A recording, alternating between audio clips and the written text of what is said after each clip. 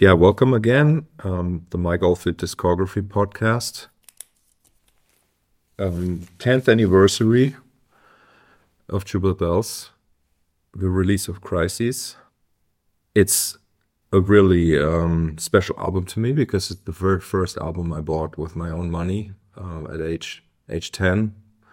I was waiting for it to be released. I knew when the release date was. I somehow had read about that or like seen ads in the record store, and I remember going there. There were like big displays of the tower, the tower with the vinyl record, and I got it. I bought it.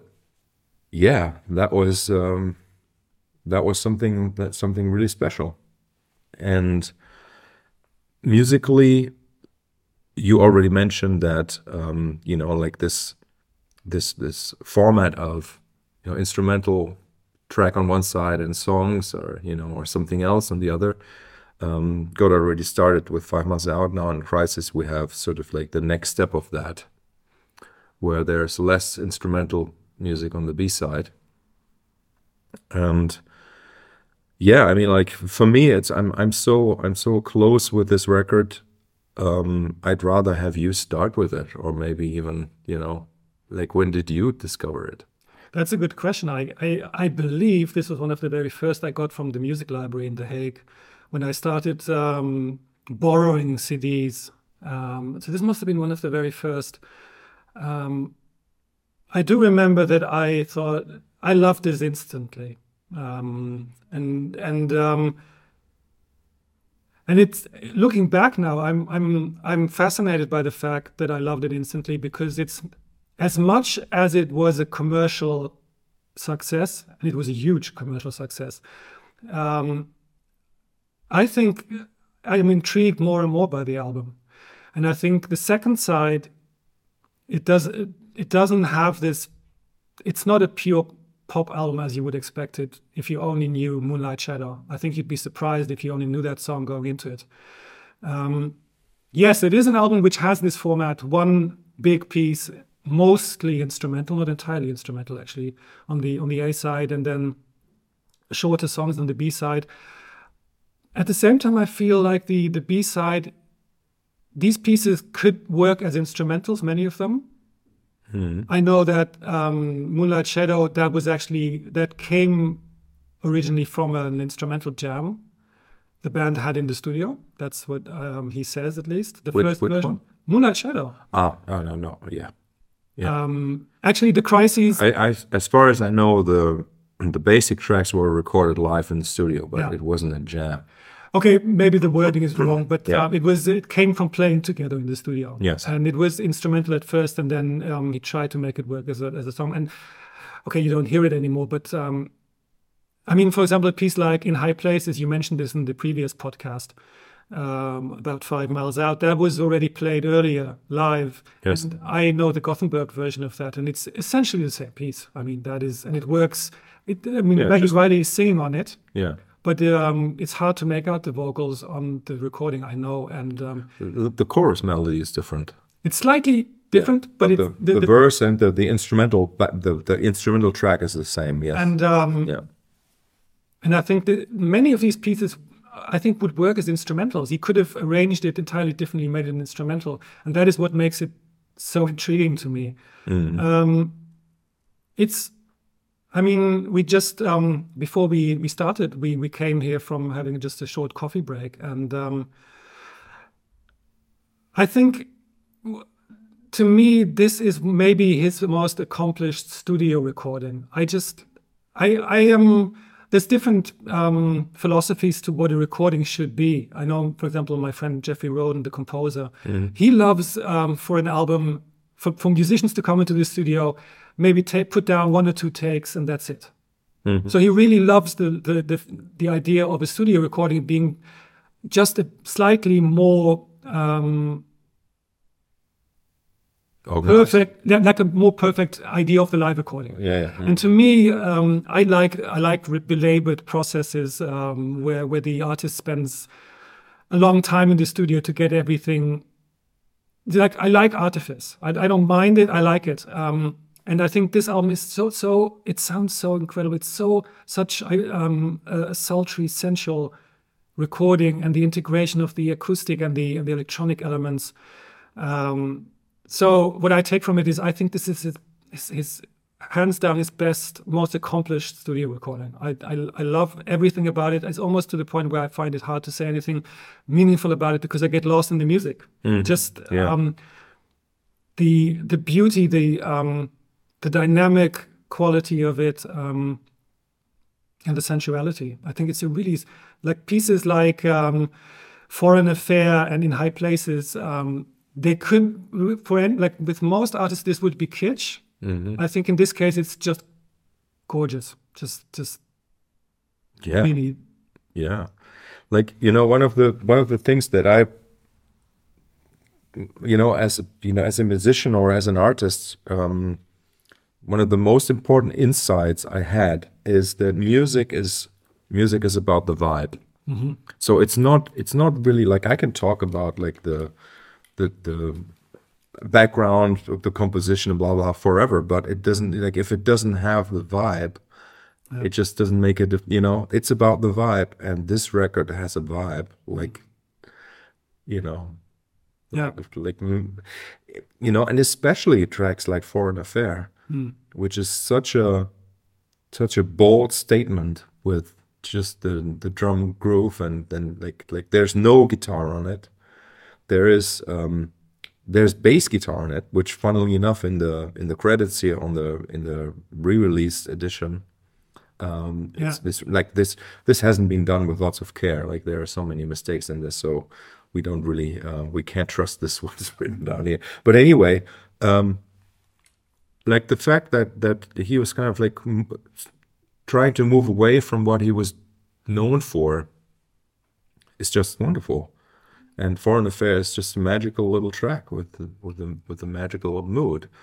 Yeah, there's what is the lyric? The word "cool" comes in there, right?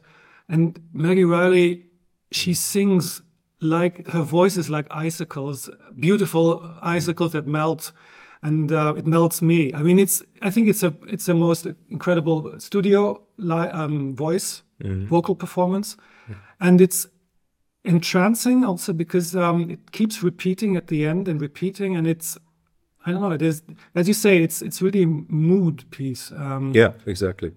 And that's what kind of this record is. If you think about it, like, all the pieces are just kind of like mood pieces. Yes. Yeah, exactly. And even something like Shadow on the Wall, something that a lot of people don't like, I think it's kind of very powerful and cool and reduced, and so yes, I was surprised how many people don't like it, but I suppose, I don't know how familiar you are with Twin Peaks, but in the first scene, the pilot of that has a scene pretty much at the beginning where the mother gets the call that her daughter has died, and many people laughed at that scene because they thought it was so over the top that it was comical. But there's a difference between playing for laughs or playing it so in a way that it can become comical. But there's a huge difference.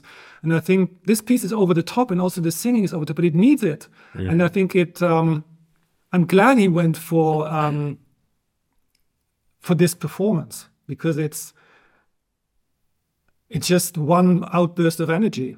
And the guitars mirror that, and it's there's no irony in it at all, and that's what makes it great, I think. Yeah, and like, it's the Simon Phillips influence here as well. Like, this was the record where Mike asked Simon Phillips to co-produce it with him, and I think I mentioned that a few podcasts ago, that Simon Phillips really is maybe at that time like the most futuristic sounding drummer, with like, even though he comes from the 70s and he was already successfully drumming in the 70s, with a sound that is just so modern, contemporary, not modern, contemporary at the time, and really the kind of groove and sort of like, groove is not actually, so like these songs, they don't have the traditional beat to them. right? Like where it's more like, and how should I say this? It's sort of like already kind of foreshadowing the development where drummers later on in the 90s, they learned to play like a drum machine. And in a way, Simon Phillips here is already playing a little bit like a drum machine that like it's more like a percussion arrangement than just a beat. Yeah. And still very simple and minimal and groovy, right? There are actually online threads in forums where people seriously ask, is it just the Lindrum or is there a drummer on there? And I think that's not I don't think that's intended to be negative about the way the percussion channel. It just means he plays it borderline at the border between those two, the human and the machine, and that's incredible, actually. Yeah, and it sounds so rich at the same time, right? It's not you couldn't get that with a drum machine, this kind of sound. But really, like it was the time of the gated reverb and stuff, you know, and you hear some of that on CRISES on the track. Yeah. Right, but so it has the sound of its time. Also, it's the Quantec Room Simulator, which is the reverb. I was going to say plugin. the reverb, device they used for this record that gives it that expansive quality. Oh, it was expensive, actually. And expansive. Oh, expansive. Yeah. It actually cost 25,000 marks, I read. Okay. Which was insane. Yes. But it's also it has the Neve computer-aided mixing console on it, like where things would, like Mike would kind of like experiment more and more with that, then albums like Islands and even, or maybe even Sounds of Distant Earth, like where the automation is sort of like part of the composition and stuff. It kind of starts here a little bit, where like 5 Miles Out has like 1.5 feet in the olden days. Yeah. This one is sort of like both feet in modern technology somehow, and like there's only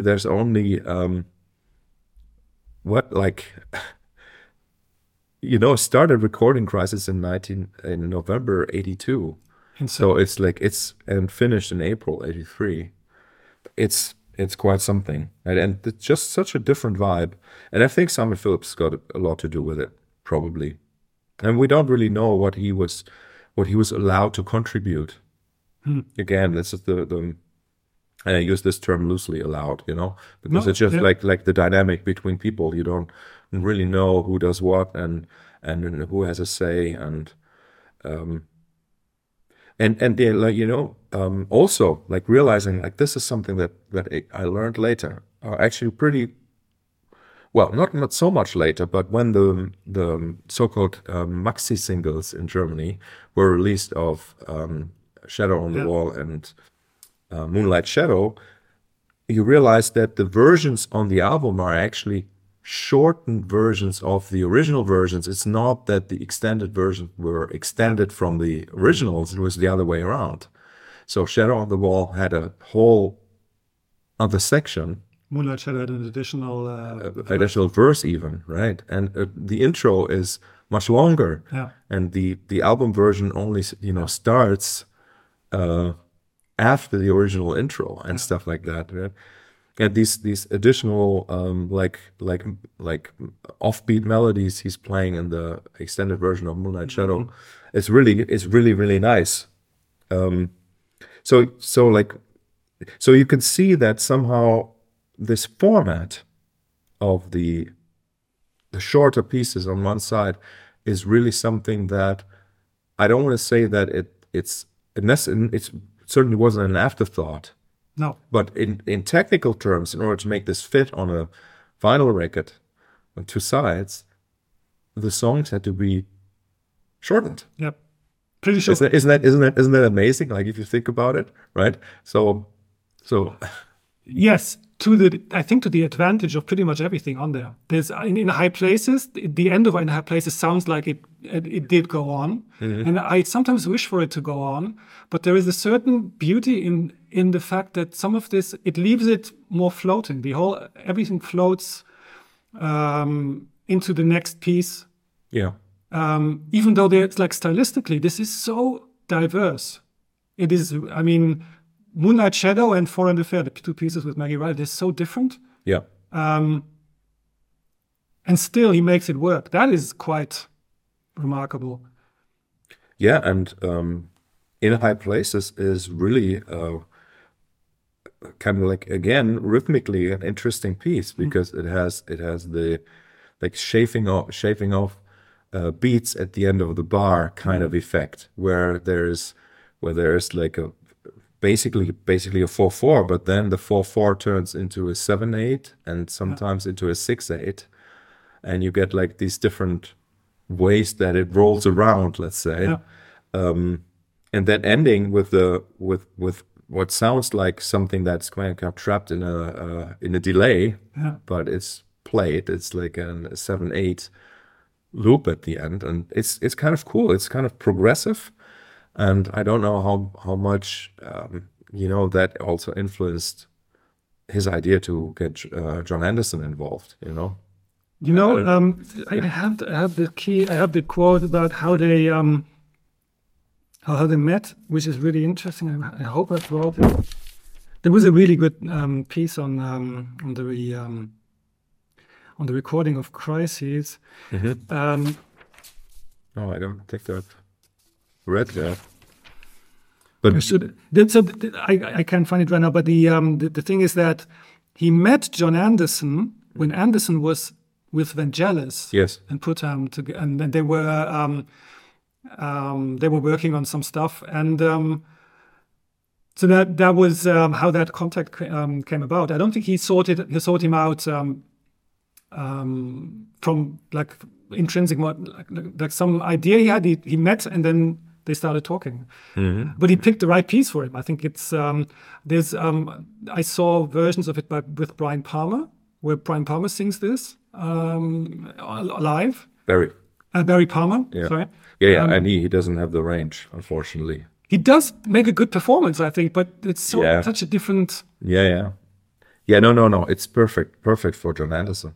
Like, because originally it was Maggie Riley singing it, so you had to have somebody with such a high voice and that kind of angelic thing, and really I don't know like who's credited for the vocals, but I think it's probably Mike Oldfield, right?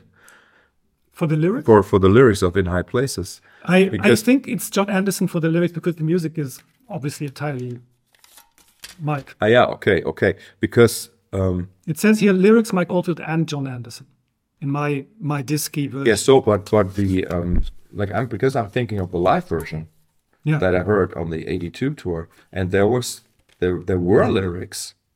And now I remember how Mike introduced it. He said, "Now here's a song about little people or something." Yes, exactly. Elves or something, and people live under the ground. I can't remember. Yeah, okay. It's funny. Yeah, but you're right. Those weren't the real lyrics. And then, like In High Places, like this reference to being high, and like the which was then later used by Kanye West. Yes, exactly. In a different context. Yes, but but anyway, like this reference to sort of like some sort of drug experience.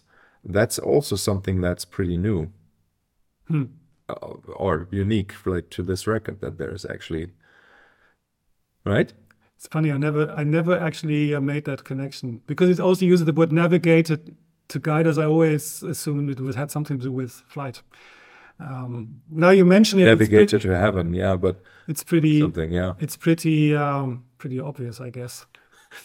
Yeah, it is, and that was those were the years of where like you almost have to say everybody, obviously it wasn't everybody, was doing cocaine and marijuana, and like I wasn't there, and I wouldn't have liked to be there, I guess.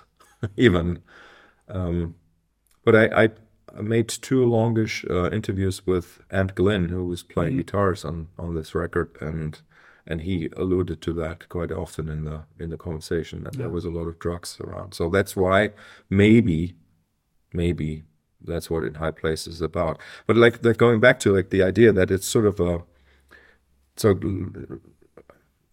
progressed rock song, simple, miniature, having Simon Phillips play the drums again makes all the difference, because the version before that I heard before was very simplistic and there was no real drum part. But now with Simon's drumming, it's like that is a real part. Yeah. So like it's part of the music. You can't take it. If you take it away, it just is not the same thing. Yeah. And I guess it's sort of like a double kick drum kind of thing that he's using there as well, to have like the pulsing going on, and to have also like have the combination of Simon Phillips and Pierre Milan playing together, like Pierre playing the vibraphone. And again, like this is something I remember that the like jumping a little bit, like both the In High Places and For an Affair riffs that we hear that are played by synthesizers or by the Fairlight or whatever, they are originally, I think, they're guitar patterns.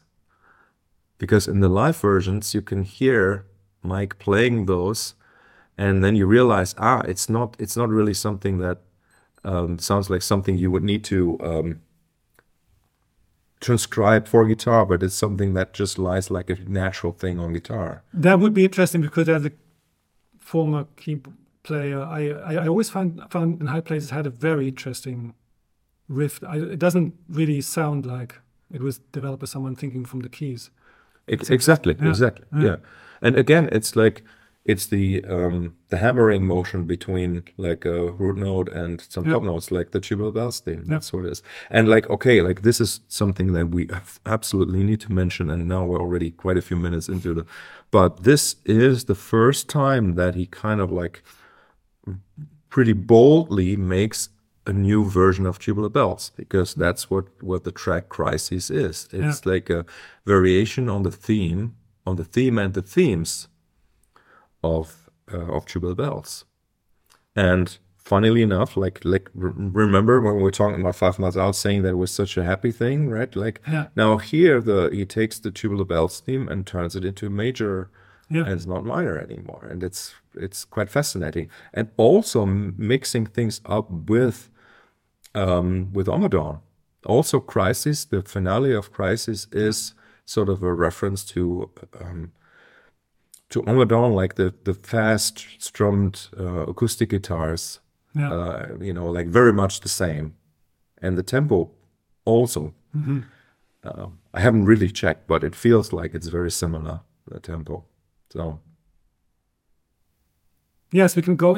I wanted to one thing, because structurally, because Tom mentioned one long piece and on one side and short on the others. What do you make of the reversal of that in the North American edition? Because in North America and Canada, obviously they had the shorter pieces on the A side, and they also included one more piece. Mistake.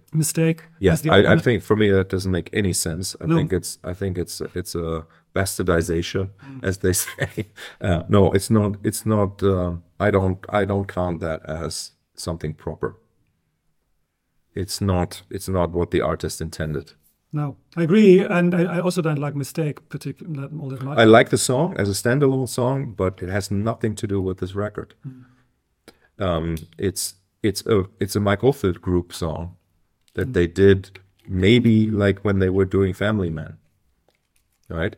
And it's a cool little tune, but where Mike was playing bass, right? Like that was his role in the Mike Oldfield group. Mike was the bass player, and and Rick Fenn and Tim Rennick like were playing guitar.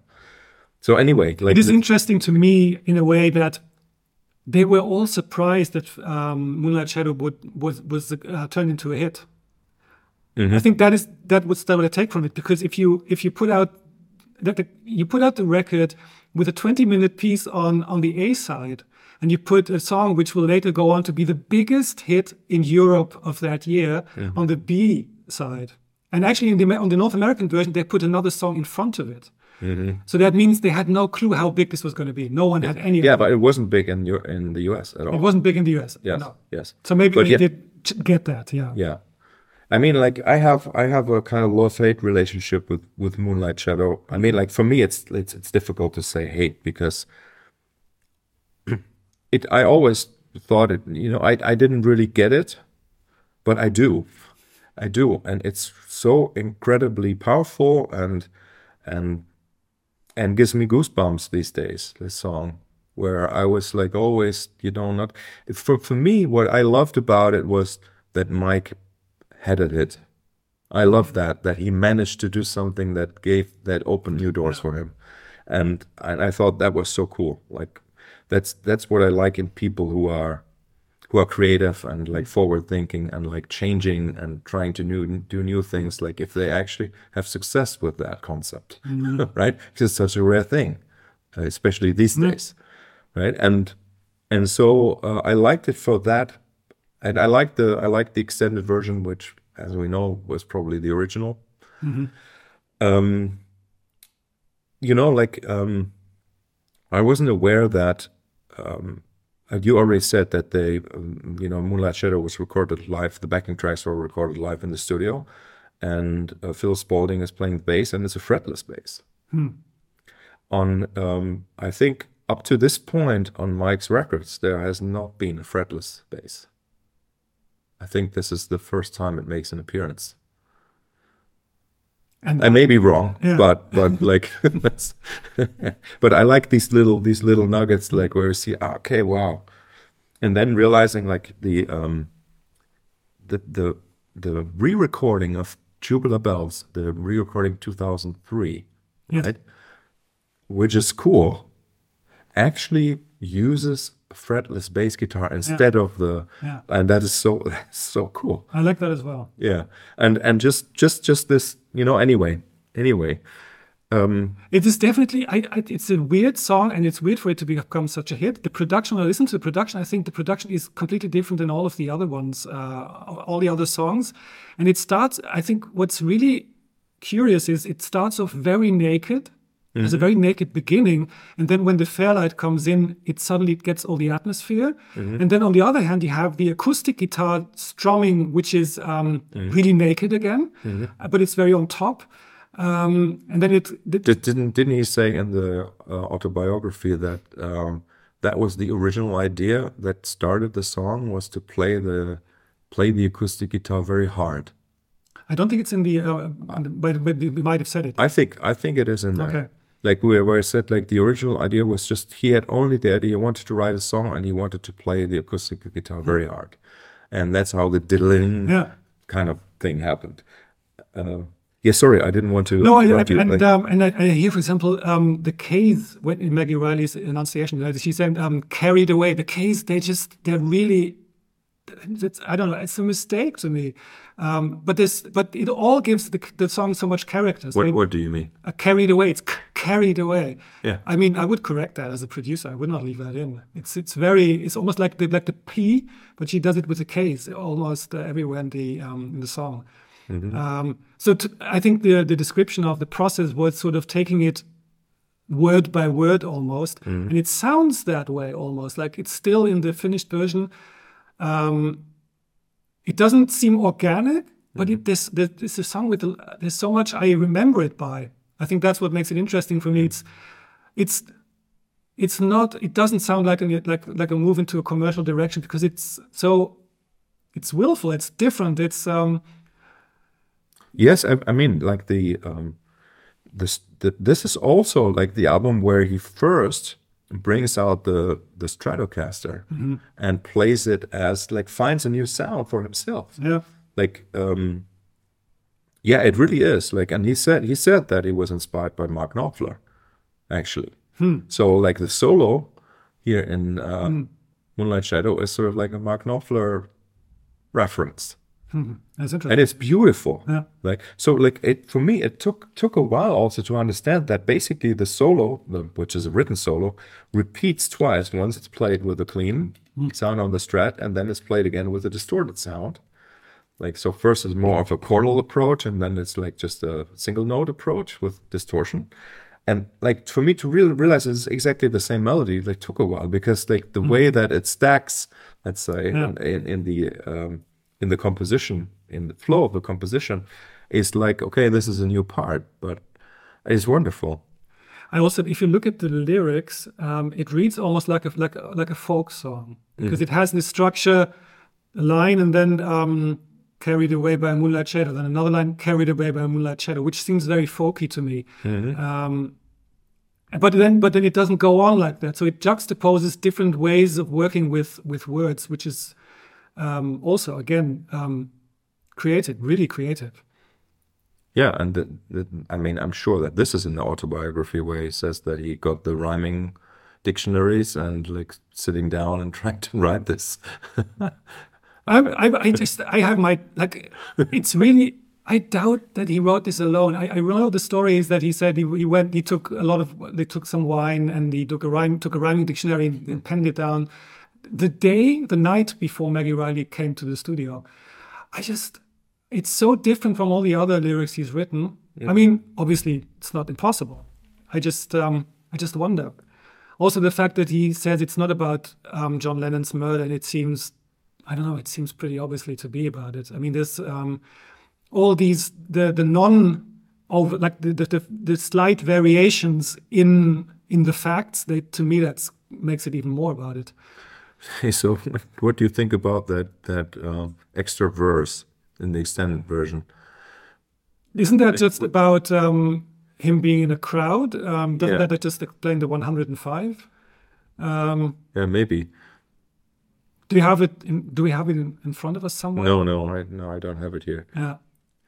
I only remember that because it's a different grammatical construction, right? The last time ever she had seen him, I think, is the.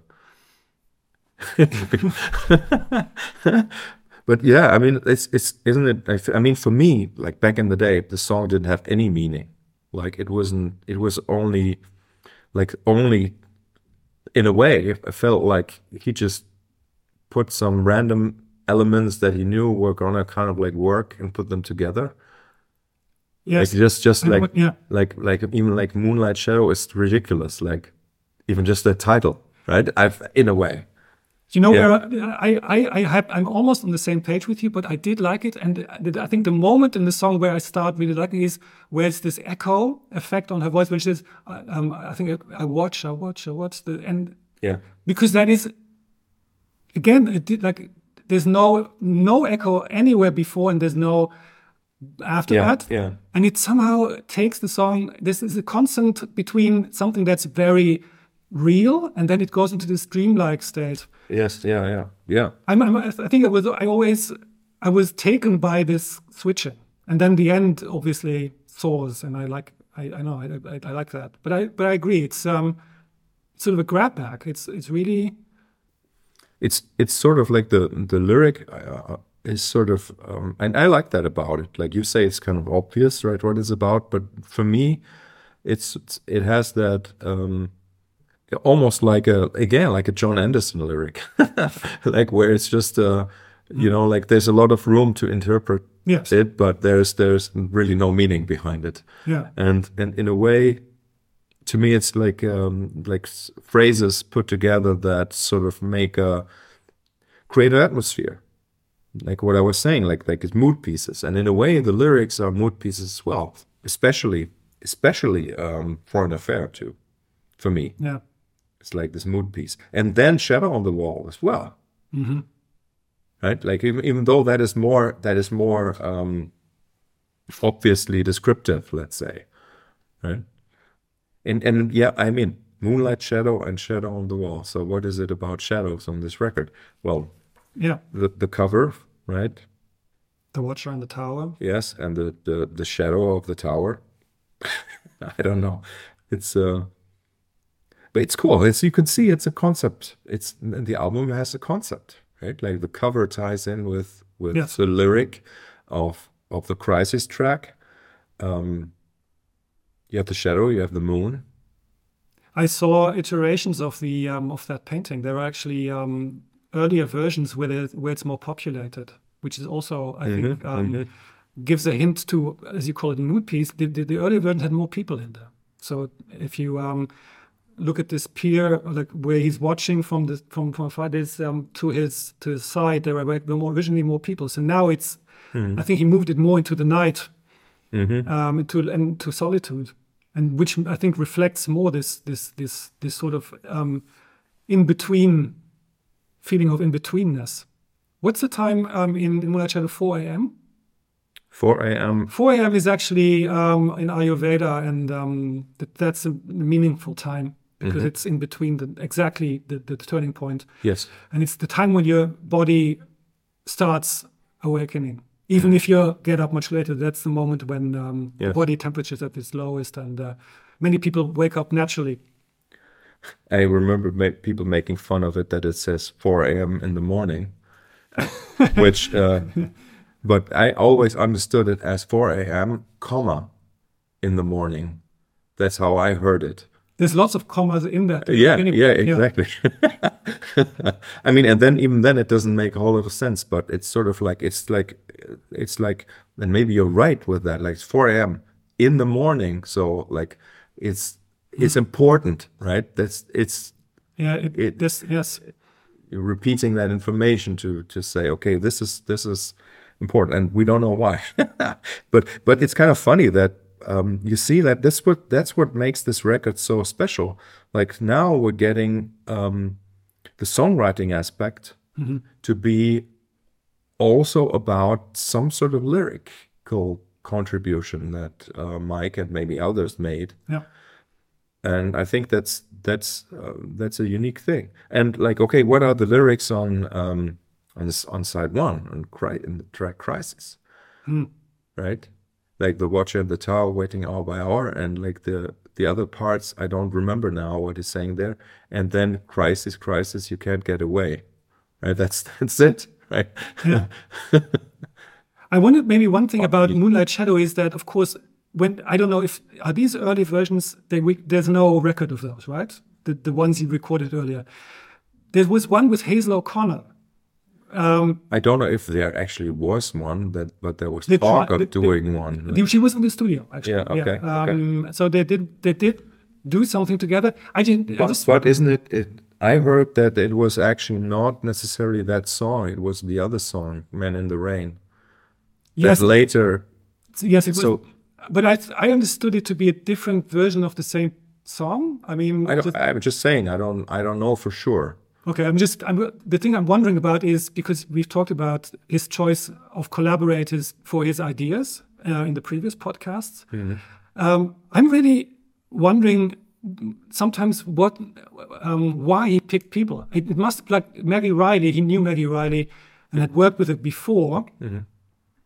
And he describes that she started at the beginning of belting it out.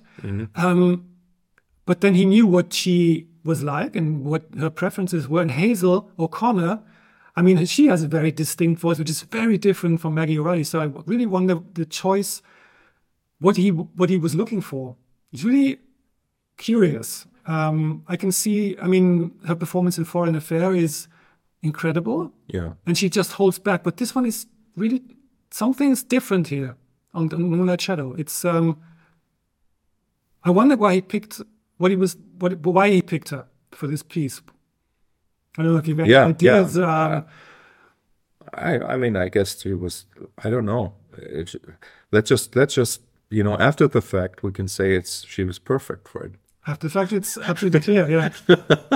Do you think he picks collaborators because he wants what they do in their other projects in his music, or do you think it's more of that there's there's an approach that is similar, and then let's see what happens if he comes or she comes into my studio and world? That's a good question. I think knowing Mike through his music, that probably he wants a little bit of both. you know, like what I was saying, you know, about guitarists. There's something that he likes, Yeah. you know, like Ant Glynn, which I think was a great, or is a great, like rhythm and blues guitarist, but with a British background. Yeah. And Mike liked that and wanted some of that on this record, and then, you know, got him involved. And with Maggie Riley, he had already known for at this time like 5 years almost, right? So there's a history. There's both a history and also like we were talking about Morris Peart. Like you bring somebody like that into the studio who's a composer, Yeah. that you can expect more than just a player. Yeah. And I think here with the singers, it's maybe just about like finding something that gels, because as you know, like when you're creative, you're starting out and like maybe you have some sort of vision, but it's very rare that you have a totally formed picture or image like for this. And If you take Massive Attack, for example, where one of the 90s poster boy projects for working with external Yes. vocalists. So when they work with Elizabeth Fraser, it sounds like the Cocteau Twins, but then in the world of Massive Attack. Or if they work with Sinead O'Connor, her voice is her voice, and then it's somehow in a new context on the album. Sharon Nelson, etc., etc. But with Maggie Riley, he's going for the exact opposite. He's putting her in the most uncomfortable place. If she's coming from a soul and sort of almost disco funk background, he's putting her in a place where everything she. But she's also Scottish, and she has lots of folklore background because of that. I mean, I don't find it that shocking. But you're right. Like if we're thinking like the choice of John Anderson, right? He does. How much does he really sound like John Anderson on this track in High Places? He does. But still, like when a play this track to people that don't know it, and people who know John Anderson, they're kind of like at first, is that John Anderson? Mm-hmm. Yeah, it is John Anderson. So there's something, and again, I think it's like this idea of the mood piece, right? So maybe that's what we're kind of like talking about here, that the vocal sound is part of that mood. Yeah. And that's sort of like what I guess in the end, an artist who wants to create art that is impactful is going to go for. In a way, because you mentioned the painting is sort of, there's a very close relationship between the painting and the lyrics, but the lyrics don't explicitly tell a story. It's sentences which open. It's like a haiku almost. You know, it's not in its form, but it opens up a resonance space where the words take on a poetic meaning. Yes, and resonance space. You know, because I think that the color, green, these tones of green, very much remind, like the sound of the synthesizers on CRISES, the Oberheim, and with the Pontiac Room Simulator reverb. That's sort of like the color. The feeling of those sounds is that color. I would thought, totally, to me too. Isn't that amazing? That is weird, yeah. And it's weird. So I'm wondering if it's really the graphic that created also that sonic image. Yes. Somehow, I don't know. It's, by the way, when we were talking about the cover, I just remembered that one of my, probably our favorite bands, Tangerine Dream, actually for a very long time had, I think it was the sun on their covers. On every single cover they had from a certain time on, there was a small sun in the cover. So this is sort of just a circle. This one is sort of the counterpoint to that. It's also it's a moon, but it's similar. It's the same shape. Dominates the front cover. And actually, it's that. What is kind of special about the tower to me is that there's light in one window. Oh yes, that's true. Yeah, you know, like this record, like we've talked about it, like mostly, let's say, superficially at this point, not so much about the music itself. And I think that's really what is special about this record, that it kind of is something that was more mainstream in that regard, that you didn't have to have an appreciation of the music before you could appreciate it. Yes. Right? Because that's usually what happens with people that make great art, is that you have to come also from a perspective of wanting to experience art. And somehow with this record, he managed to open up in a way that others were invited. Yes. And if you think about it, it's really only the track Moonlight Shadow that does that, that did that commercially. Right? So, but then this record was huge, right? I mean, I don't know anything about the sales numbers, but it was certainly his biggest hit. Moonlight Shadow sold 1 million copies, and I think the album sold somewhere around 5 or 6. Wow. I have to look it up. Tubular Bells 2 was sold less, and it sold 2 million, so it has to be in excess of 2 million. Yes, okay. Yeah. Pretty incredible. I think and adding to the mood idea is, we mentioned the room simulator, which was attractive because it uses a completely different concept and technology of creating digital room. Yeah.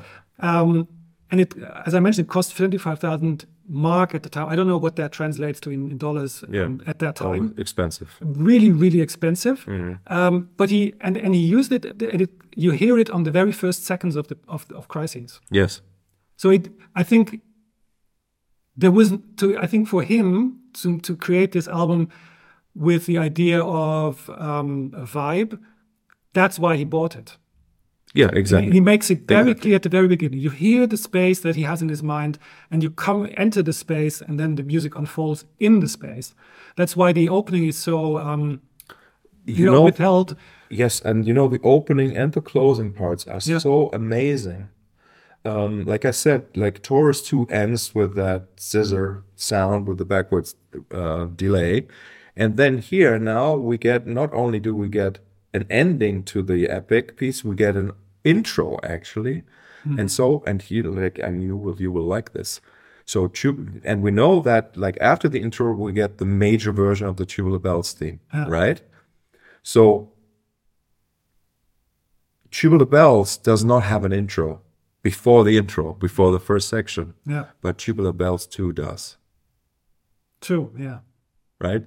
And so in a way I see this album as sort of like the modification of the concept of Tubular Bells, where there's something happening before it goes to that, right? Yes. And isn't that great? Yeah. Like,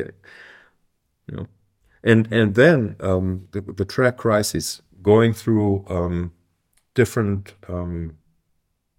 little pieces that are like more or less developed, right? Most of them are sort of like a rock band playing in the studio kind of vibe, really like the first half. Yeah. And then the second half, like where the space opens up and everything goes like mostly synthesized with acoustic drums, right? Where the acoustic drums take the lead part for like riffs, where the drum is not playing grooves but riffs, you could say.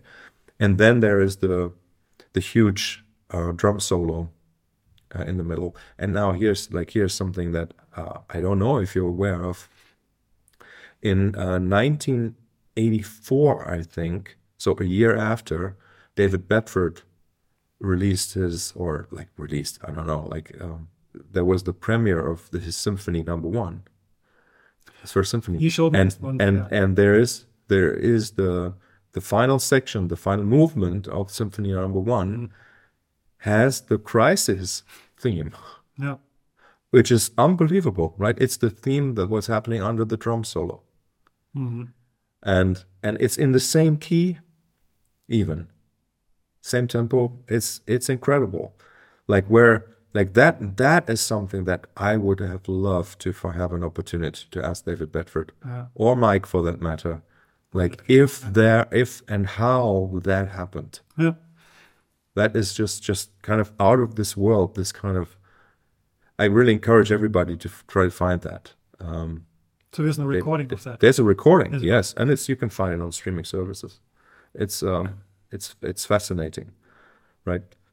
And again, then everything kind of like builds with that drum solo, kind of reminiscent of Armageddon already there with the drums, you know, and then kind of explodes into this almost like an ambient groove of strummed acoustic guitar, very fast 16th notes, with then a sort of like a like one of that, like not screaming that much at first, kind of like melodies on top, right, of the guitar, and with the bass, there's like no bass guitar throughout this. Yeah. At the finale, just on the one of every 8 bars, it goes bad, the bass, like bad, and 4 bars pass, and a bit bad, and that's the only bass note there. It's like so cool.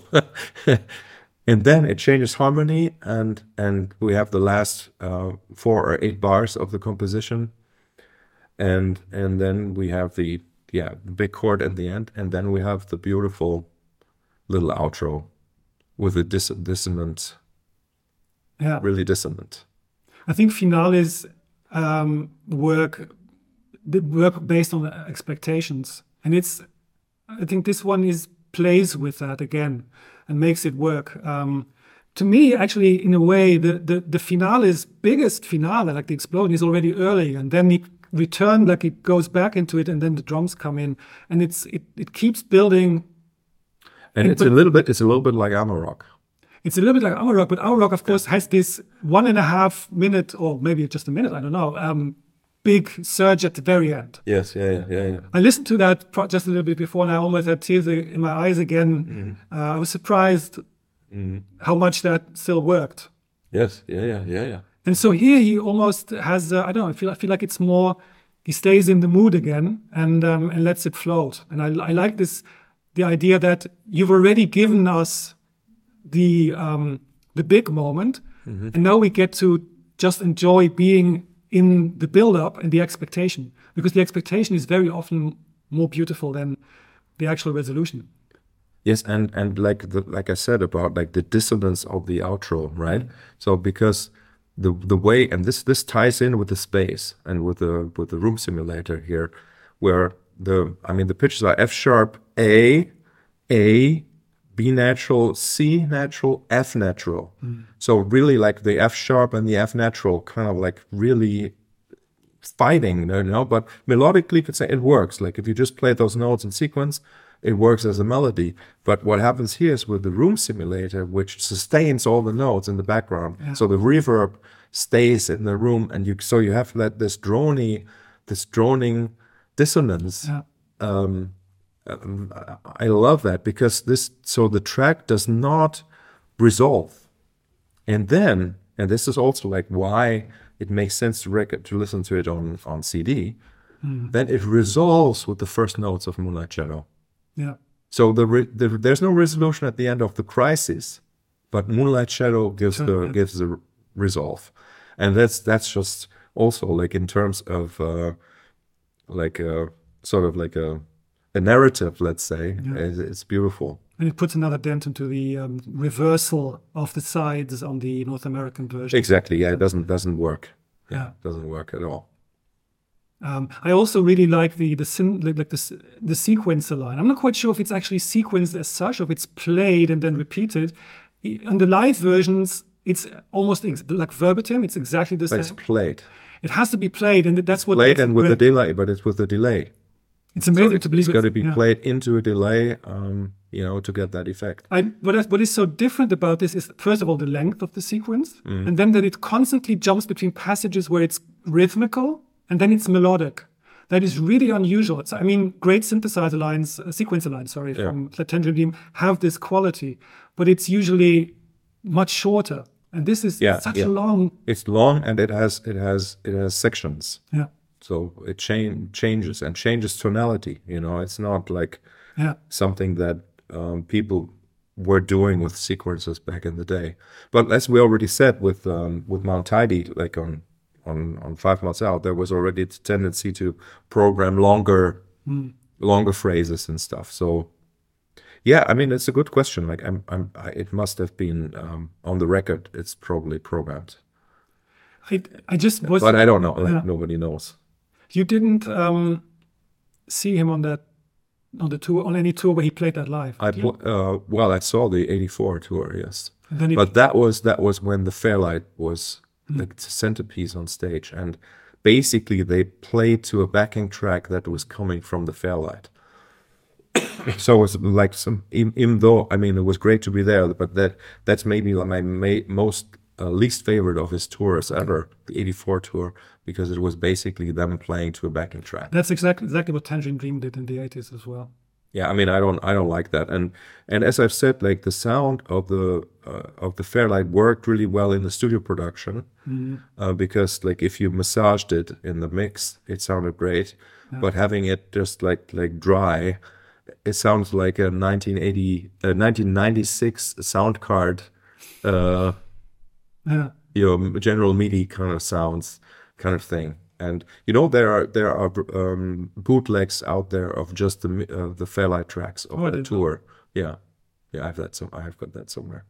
What I did notice is that the Fairlight, he plays a lot more with it. Like he plays more notes with it. Like even if it's in the background and it's basically doing what usually like a held pad would do. Yeah, he plays more with it. So he creates the mood, but it's dynamic. It's moving. It's constantly moving. Yeah, it's more. It's an animated. It's an animated sequence, and again, like based on this hammering idea between notes, and because of the delay treatment and the reverb treatment, and also the interesting panning. Like I don't know how they did it, but maybe they recorded the delay or two delays on different tracks, and as they were playing back, they were automating the panning of the delays, and that's why you get this really spacious kind of sound, right? Which I still think, like on this record, sounds really, really cool. It doesn't sound dated at all to me. No, quite contrary. I think it has sort of a futuristic, utopian feel to it, and kind of like fitting with the mood of the cover again, right? Like very much so. Yes. Yeah. And you know what's so beautiful about that section too? That there's mandolin in it. There's like I think I hear nylon string guitar, like nylon string guitar in there, and beautiful guitar tones on this record too. Like really, sort of moving forward from where it was before, going to like the sounds that like then really materialized with actually on believe it or not, on Earth Moving, when he had these like really filtered, like dark kind of sounds with lots of pitch bending of the strings and also like a whammy bar and stuff. Yeah. And and Glenn, he said in my conversation with him that he also contributed a couple of lines in CRISES. The song part of CRISES. Not the solos, right? He was doing solos on Shadow on the Wall, and in particular in the extended version, he has a solo, a real solo. The solo in the single version is both Mike and playing together, I think, in harmony. Yeah. How did he remember the sessions? Well, he was very fond of it. I think like if people are interested, just look for Markus Reuter podcast and go in. There's part 1 and part 2. It was like the way that he was recalling this was like not very structured, let's say. But he was a friend of Phil Spalding, who is not with us anymore. Like Phil Spalding would have been a person really to talk about the 80s stuff. He was such a lover of Mike's work, and as far as I know, there was sort of like an unfortunate event where they like lost contact then after Earth Moving. So, but anyway, it's worth kind of like collecting this at some point. It would be so great to know more about how these records were made. Yeah. Time's running out a bit on that. Time's running out. Like, okay, like I'm going to see Simon on the Cruise to the Edge, Simon Phillips. Yeah. So maybe I can, if there is a chance to talk with him, I can ask him. Yeah. And then Taurus 2, we haven't mentioned that at all yet. Taurus 3, yeah. Yeah, Taurus 3 is sort of like the little brother of the other Taurus pieces, and it's not really that obvious. No. The connection is really not that obvious. And I like that. I like that it's sort of hidden. And I mean, there's people on YouTube who've put it together as a suite, and it's sort of the encore, maybe, if we can call it that. I don't know if there was ever an idea for a fourth part. Right now, it feels sort of as an encore, which I think it works as pretty great. I remember when he was on an MTV. Yeah. With Ray Cox. With Ray Cox, and they played it together. That was a rare, like really humorous moment. Yes. I wanted to ask you something about that piece, actually. Towards the end, there's a moment where it's sort of before the final climax. Is there sort of major and minor at the same time? It's really with the bass underneath. Maybe we probably have to listen to it. But there was. I mean, I can already tell you no. But then what also is more pronounced in the 5.1 mix of this album, of this track, Taurus 3, is that it's actually based, and it's on the album version. It's not that obvious. It's also based on the droning room simulator. There's one thick chord that sits behind the whole track. And in the 5.1 version, I think it's extended. You can hear more of it at the front, and it's louder in general. Okay. And so it's a drone, and then the piece is kind of like happening within that drone, actually. So it's kind of experimental. Like if you listen to it like on its own, like you don't really understand. It's like, oh, it's a little tune with two sections and like a short bridge or something like that. But no, it's sort of like can conceptually integrated into this droning space of this technology and of the vibe of the again mood piece. Like I think we've really hit the nail on the head with this. It's the same here. It's like a mood piece, and this little folk song happens within a futuristic droning space. It's not that obvious, like I said, on the album version, but that's what it is. I really like listening to it on headphones. I don't generally like listening to music on headphones, but this one is great because the drums are really crisp and snappy, and the guitars are just, you hear all the resonances. Yes, it's amazing that he produced it himself with Simon. Yeah, with Simon. It's really like compared to Discovery then, which really. It's, like this was still recorded in Tilehouse Studios, I think. And then Mike moved the studio to Geneva or wherever it was in Switzerland for Discovery. And so this was like sort of the ideal setup. And he had the experience already having produced a couple albums there. And then I think it all comes together on this record.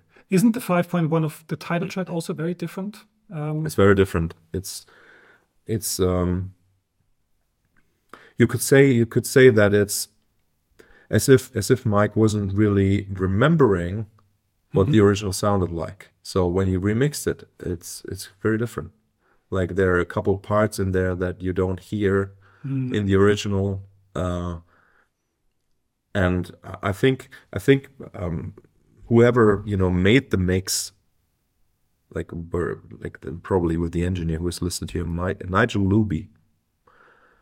It's the only time I hear Nigel Luby is listed on. Is he mentioned as for the 5.1? That's of course. No, not for the 5.1. I'm talking about the original mix. Yeah. But like the original mix again is like massaged in a very strong, particular way, where like all the.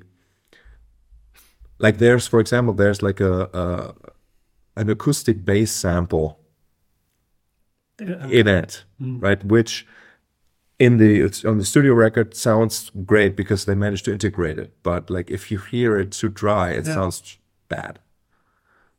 you know. Yeah. So and it kind of happens with the 5.1 version.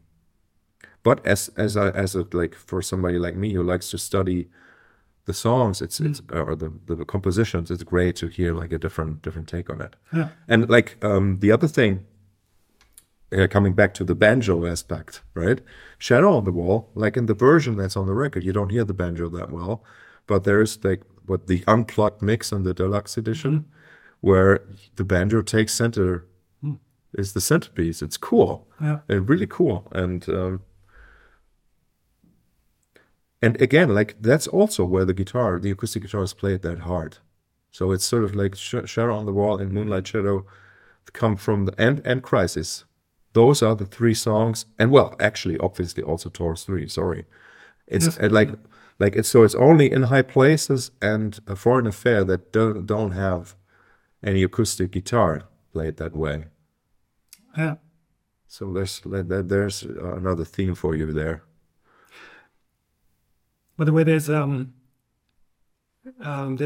very nice cover version of In High Places as a children's lullaby. It's on an album of some like variation, sort of tunes played for children to fall asleep to. And In High Places one. Yeah, I've never heard that. And I think that was really smart because it actually works. And I think if you think about it, it has that mood sort of. It's this dreamy world, and so they really thought about it. It must have been someone who really liked the original. They didn't just cover anything. They didn't just put anything to in this version, but they actually they saw and heard something in that piece that was actually there, which I thought was really remarkable. Yeah, I mean, I think we did say quite a bit. I'm sure, like we're missing a lot of things again here. Like, for example, I love the guitar, the arrangement of the guitars in the title track, like the 3-part harmony on the guitars and stuff. It's just beautiful, like with how they collaborated on that. Like, I think that and Glyn, like, you know, because they were together in the studio, Mike and Glyn and Rick Fan. And so, like, if you're sitting together and you're playing, like Mike say, maybe shows a little melody and say, okay, let's find harmonies to this. And then they came up with these beautiful things. I think that's another really, really special feature of this record, both in the first half of CRISES and the second half of CRISES, the song. I would assume that in a way, sort of different things came together that were happening at the same time when they were the sections which are not that which are non-Tubular Bells directly related. Those apparently came from sound checking during the tour and then finding out sections which they all liked.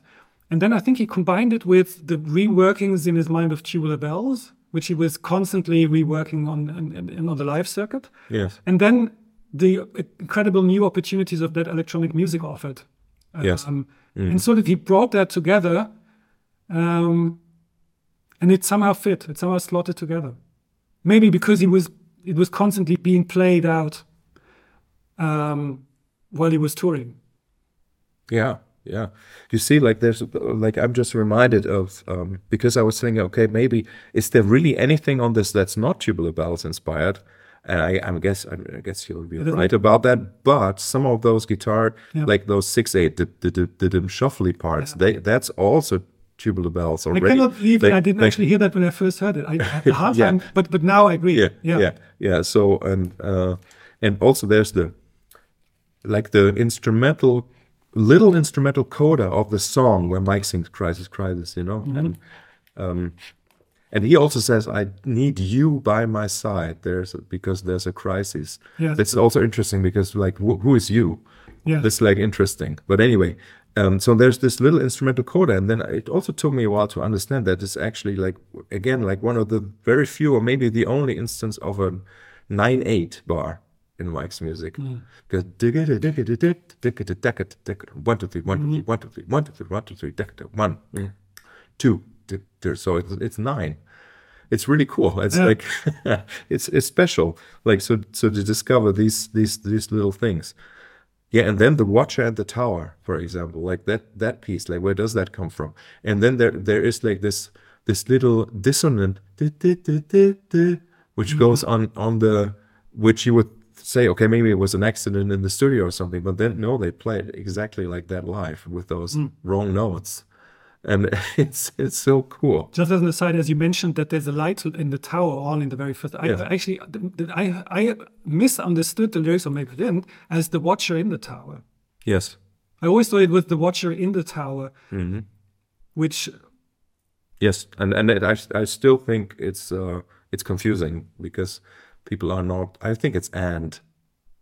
Well, it says in the lyrics, it says and. Yeah. But I hear him in. Yeah. And maybe the light in there suggests Yes. someone is looking back at the Watcher on the other side. Exactly. Exactly. Yes. Yeah. Well, that's a nice thought maybe to conclude. Yes.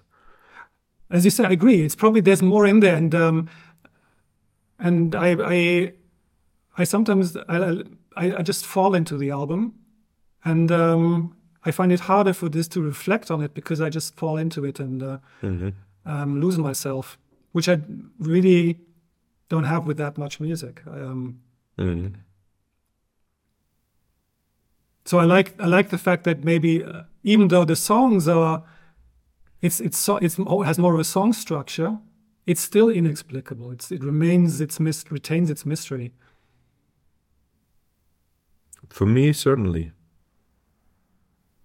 For me, really, it really does.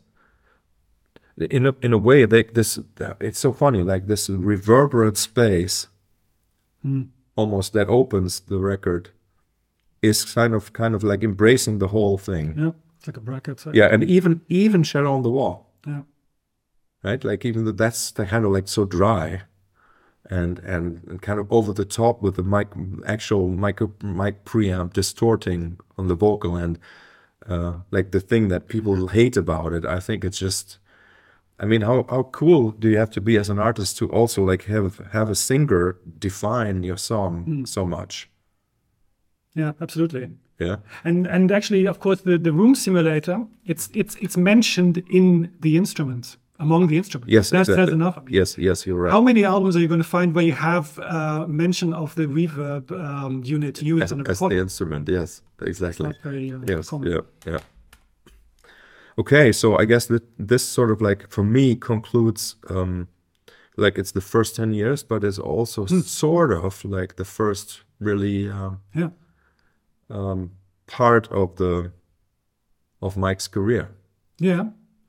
I certainly thought about the fact that I didn't know, as you mentioned in the last one, that he stopped touring, but it seems to fit because as he was, as the success of Moonlight Shadow brought him towards a more pop oriented audience, and he was playing to bigger halls, or he had been playing to bigger halls, and he was in Germany. He was until 1989 one of the biggest album artists around.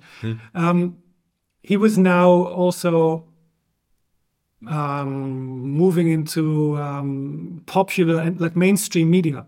Yes. And there are plenty, like one of the reasons I think that we know so little creatively about this period is that he probably doesn't really like thinking back about it to it all that much, or at least in the book it seems that way. And the interviews are so bad. Yes. There's one, I don't know if you've seen it, from Formula 1, which was Germany's big popular music television program in public television. And the guy interviews him, and he actually doesn't, it's almost like he doesn't know the artist. Like he had to ask, how much, this is now your album number, which is this? Yeah. And he's completely oblivious to the career. Yes. And so I think public perception must have been different of him and maybe his own perception of his work. And so I think that must have had an influence on the music that's been created, with Discovery being purely song-oriented. Islands has a very different style and so forth. I think it's, as you said, there is a cutoff, even though obviously a lot, I mean, he doesn't completely change, but there's a transition. Yes. And for me, Discovery and Islands are sort of like almost standalone albums. Yeah. Where Discovery connects to CRISES quite a bit, yes, because of, we'll talk about that. Yeah. Okay, thank you so much. Thanks, Tobias, for another inspiring conversation. And yes, bye-bye. See you soon. See you.